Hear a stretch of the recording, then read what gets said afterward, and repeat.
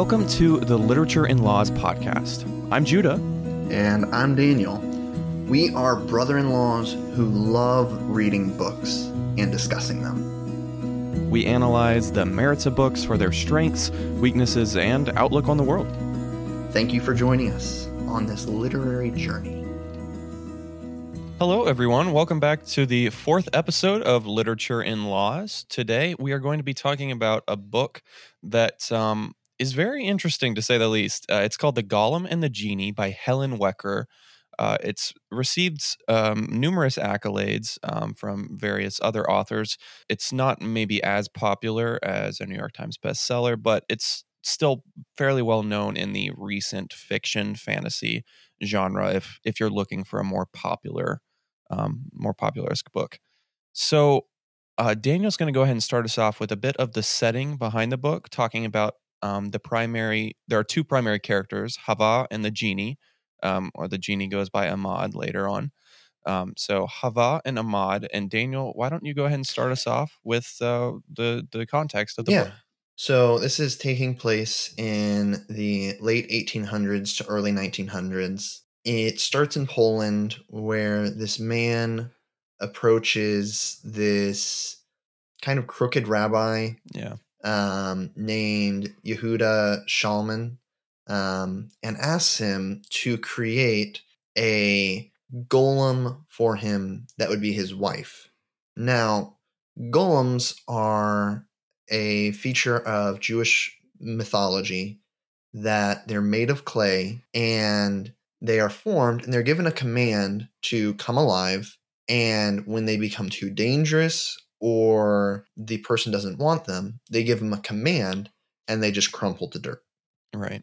So usually they are for basically slave labor. They have big muscles. They can move anything. In Slash fact, protection as well. Yeah. But this man wants one for a wife, which is not what it's meant for, to say the least.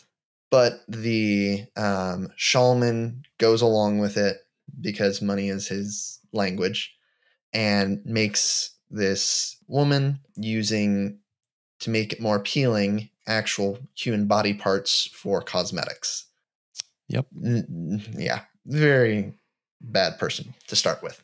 But then they box her up because this person is going to America. And on the way, he's feeling terrible, so he goes and gives the command to wake up the golem. Yep. She comes alive just in time for him to die. Yeah. He dies, and she is without a master. She is without someone to give commands. Golems were completely obedient, but now she doesn't have anyone to be obedient to.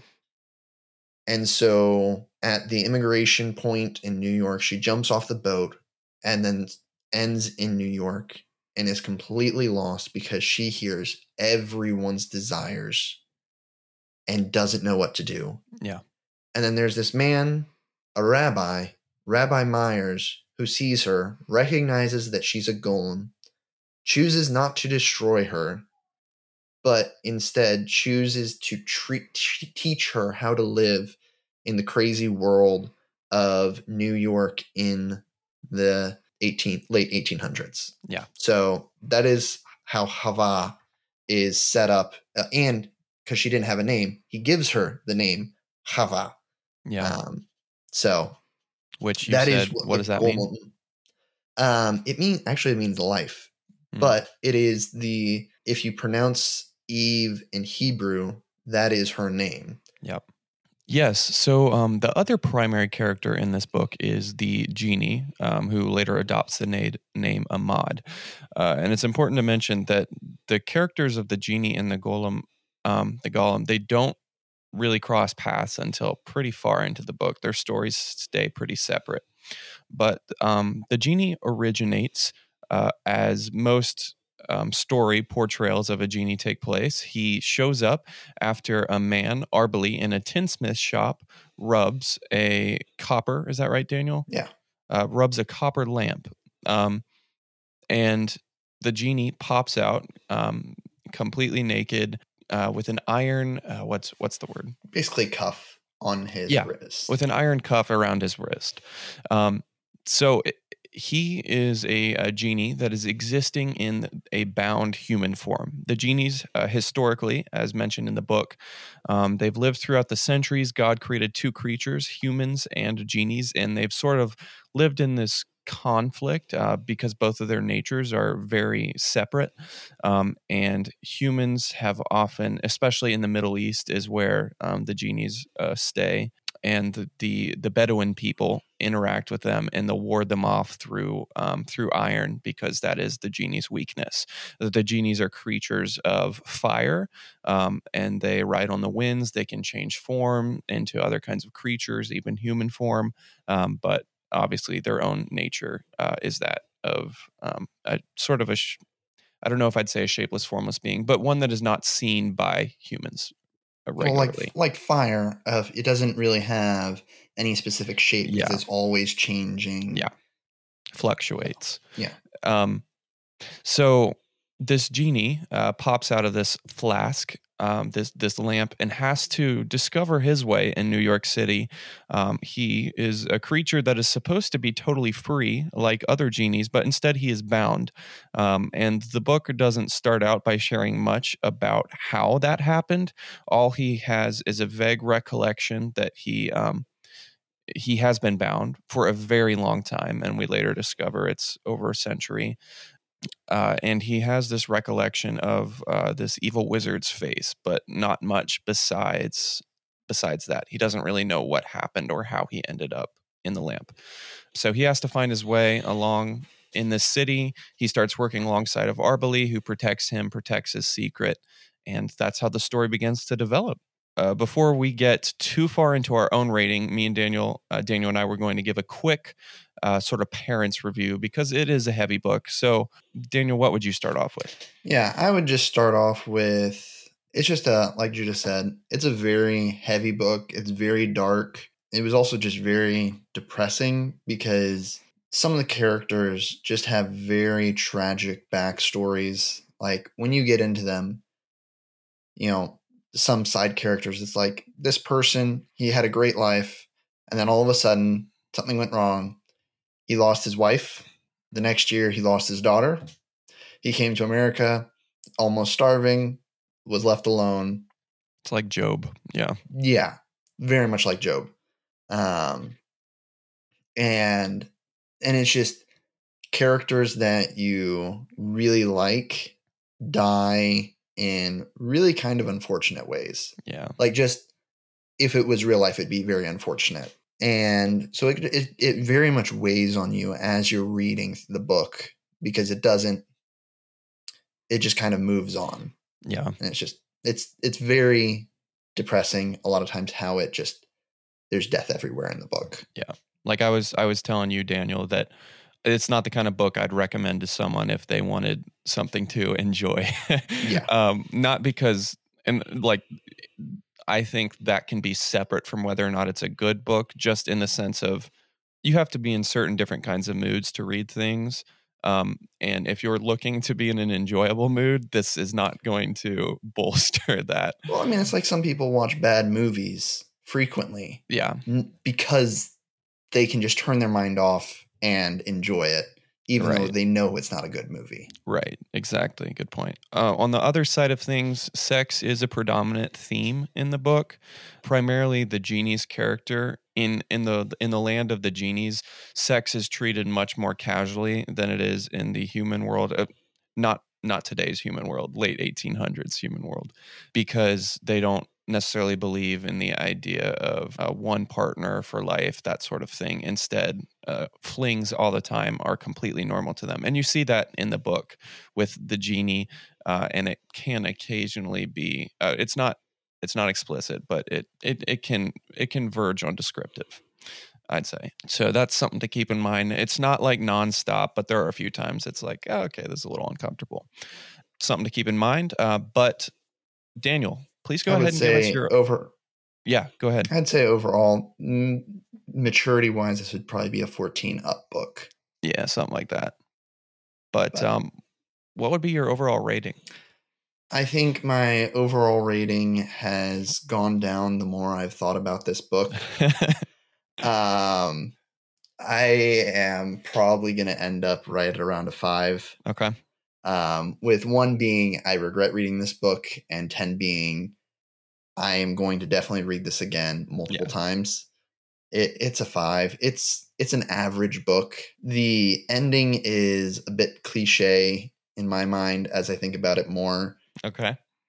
And the plot was very convoluted throughout, and I only felt like it came into its own in the last half of it, because the first part, it just seemed to be focusing solely on the Jinni and the Golem and emphasizing their character development, which I think if she had focused on that throughout the rest of the book, it just would have been a much better book. But near the end, she shifted and tried to bring Shalman in as a villain. It didn't feel like it was the right end to the book. Okay. Granted, it was exciting as I was finishing it, but just as I'm looking back on it, it was just kind of like, yeah, there's been better books that I've read. Okay. Yeah, I'd say for me, I'd probably give it about a 7 out of 10. If I'm just looking at it in terms of character development, I'd probably give it an 8. Just because there are a lot of very well written, very well rounded characters that you care about. And it's very interesting, and she's a very good author at writing descriptions and filling stories with lots of details. I mean, you definitely felt immersed in the city and the culture. That's without a doubt. But I do agree with Daniel. After a while, and I've been reading the second book that follows this, called The Hidden Palace, and her writing style, I won't say that it might not be her writing style, but just the kind of book that it does feel constantly tense, and it feels like it wears you down after a little bit. For me, at least, I like a book that I can enjoy, and I don't mind books that are on the more depressing side of things. But after a while, it just feels like a heavy load, and I do agree that the conclusion might have been a little bit less than pleasing after looking back at it. So yeah, that's our ratings, guys. We're going to go ahead and take a quick break, and then we'll be talking about spoilers, but primarily themes and the greater discussion of what the book was getting at. And character development of some characters that we loved. Yep. So we'll be right back.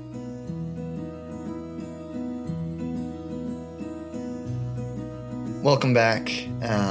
Judah, why... I know we've kind of had our disagreements over this, but why did you like Shalman as a villain?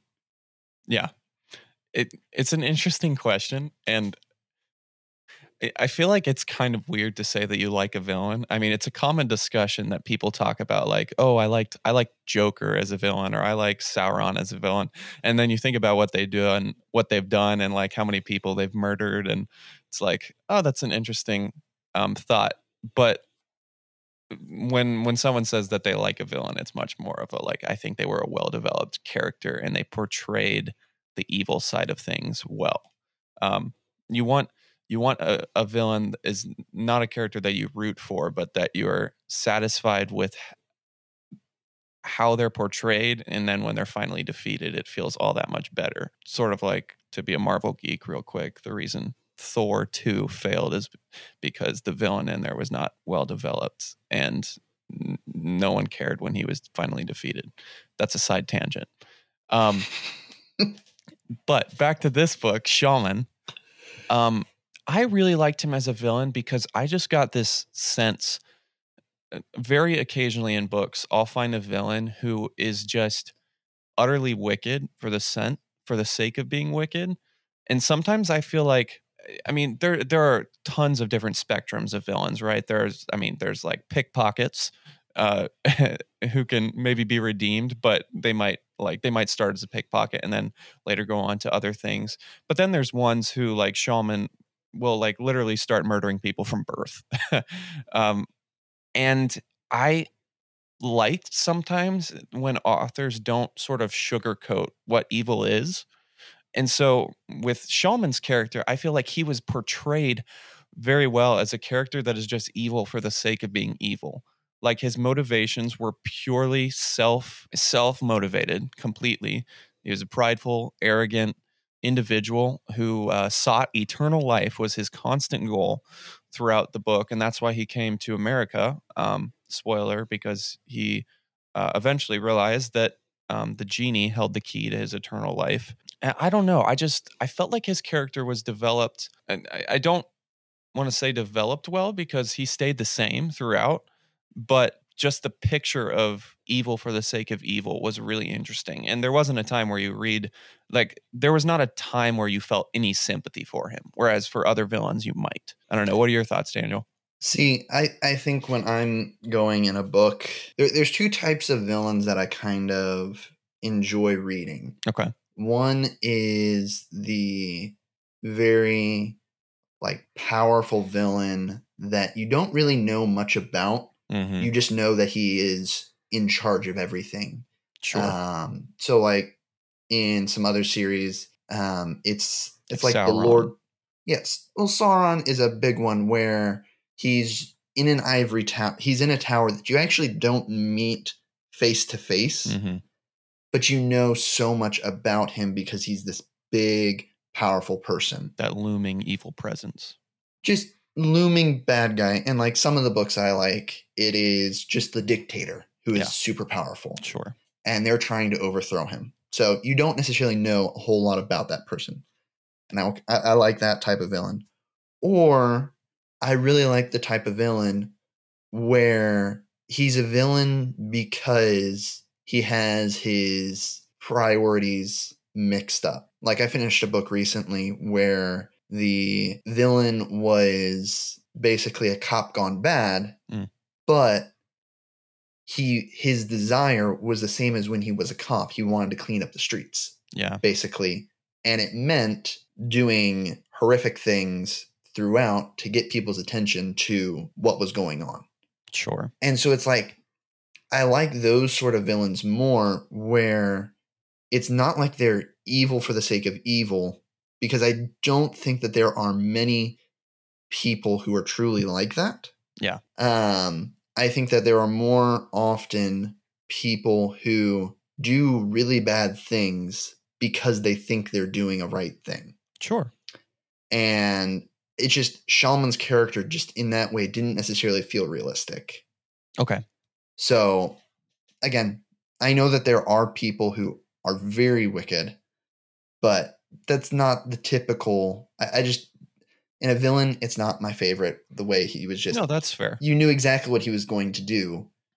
You never had a question of, well, is he going to actually change or not? Right. Yeah, you that's a fair point. Well, he's consistent. He's gonna take this person hostage. Doesn't matter. He won't have a qualm about that. That he's gonna do that. Versus sometimes when you have more characters that actually have somewhat of a moral battle inside them. Yeah, more dynamic.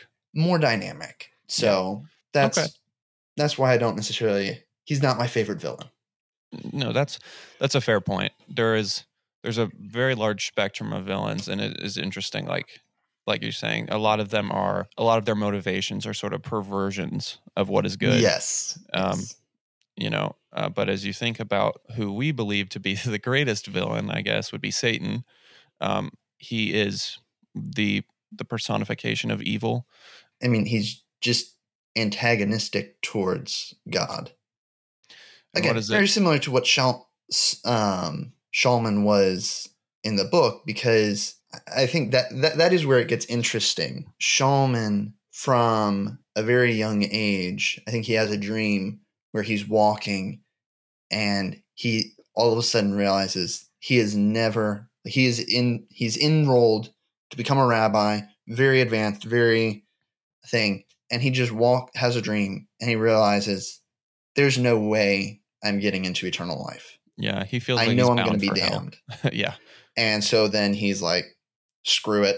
Yeah, and then pursues evil, trying to figure out how to kind of con his way into eternal life. Yeah. But I find it very interesting throughout the entire book how whenever he's doing his magic spells or something like that, he always comes like face to face with the Almighty, and he's like, crap.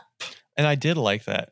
I really liked that. I don't know, thinking about it, it's definitely interesting seeing how characters in books, what they look like in relation to Satan, which is kind of the personification of evil. It also got me just thinking, and this is another brief side tangent, but C.S. Lewis, I think, says something like, evil isn't a thing in and of itself. It's a lack of a thing. It's a lack of goodness, which is a great point because I think Christians even often think of Satan and Jesus as yin and yang, but Satan is not the opposition. Um, he is an opposition to Christ, but he's not an equal opposition. Satan is a created being who is far inferior to the God of the universe. So that was a side tangent. But just like how the shaman was when he saw the Almighty, he was like, oh no. Yeah. I have a feeling that's what Satan thinks whenever he has some interaction with God. It's always, what am I doing? Yeah, evil is not a counterbalance to holiness. It is far inferior. And one day it'll be all wiped out. Yes. So Daniel, let's talk next about what I thought was really interesting, the two primary characters of the book. It's called the Golem and the Jinni. Let's talk about the Golem and the Jinni. The Golem is a creature who is supposed to have a master and is free. And the Jinni is also my favorite. Yeah. And the Jinni is also a character who is supposed to be free, but has a master, his iron cuff. He's bound. So what do you see as the contrast between those characters and what sort of implications does it have? The thing I kind of jumped out at me at first is how they're both different elements. Fire, earth, water, and air are the four elements. Okay. That were typically used to be thought of as everything. The Jinni is fire and the Golem's earth. Yeah. And they're interacting. And I thought that was a very interesting take on how kind of the supernatural is in that sense. And like, just because of the whole mythologies of them. Yeah. But in addition to that, the fact of their different roles, I think I relate more with the Golem because of she recognizes what she needs to do for other people to make them happy. Mm-hmm. And that is her heart. Like, that is what she is made for. Yeah. To help the one who, her master, but since she doesn't have a master, it becomes everybody. And versus the Jinni, who his entire life, he has helped no one. Yeah. And so now he's realizing what it's actually like to be in one place and forced to help people. Yep. And slowly he begins to understand what it means to actually care about someone and to help someone. And then the Golem realizes that there are times when she can say no to other people's desires, so that way she takes care of herself. So it's just like they come more toward together as the book progresses, rather than staying on their far spectrums. So as kind of as we talk about the natures of the Jinni and the Golem, I thought it was very interesting throughout the book how much it placed an emphasis on nature and things that we're kind of just forced into because of who we are. Yeah. And there was always questioning about, do we really have a choice in that?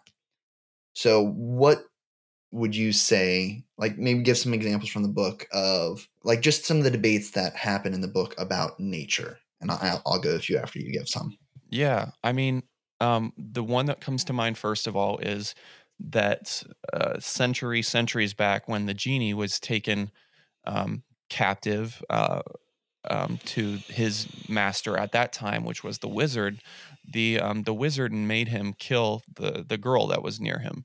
The Jinni did not voluntarily, or he did not of his own free will choose to do that. The wizard made him do it, but the Jinni was the one who killed her. And then there's there's other situations that happen, but there's like when Hava is taken over by, later we discover it's the same person. Shaman is that previous wizard, um, just reincarnated constantly throughout the centuries.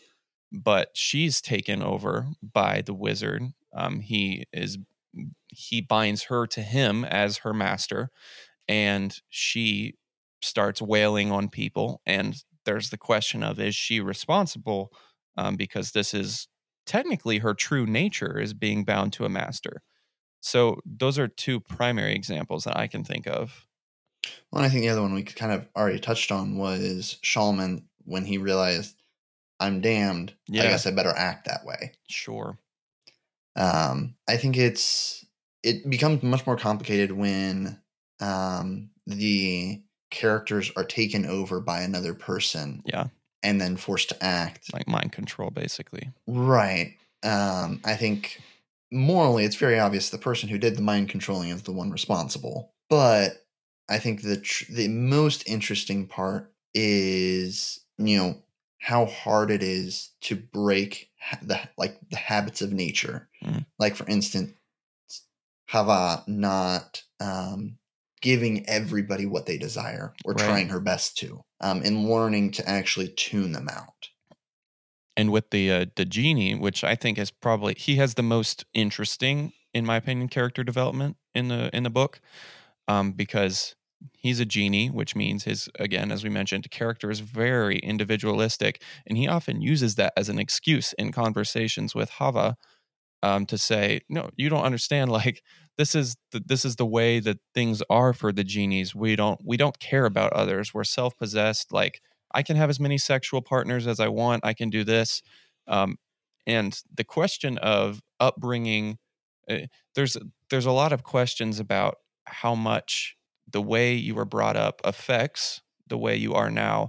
But in addition, whether that's a morally justifiable reason to make something okay. So, like you talked about, Hava has to place restrictions on herself, that she can't take care of everyone and do everything for everyone. Not every passing guy that has lustful thoughts about her, she can't, and she shouldn't go and please that individual.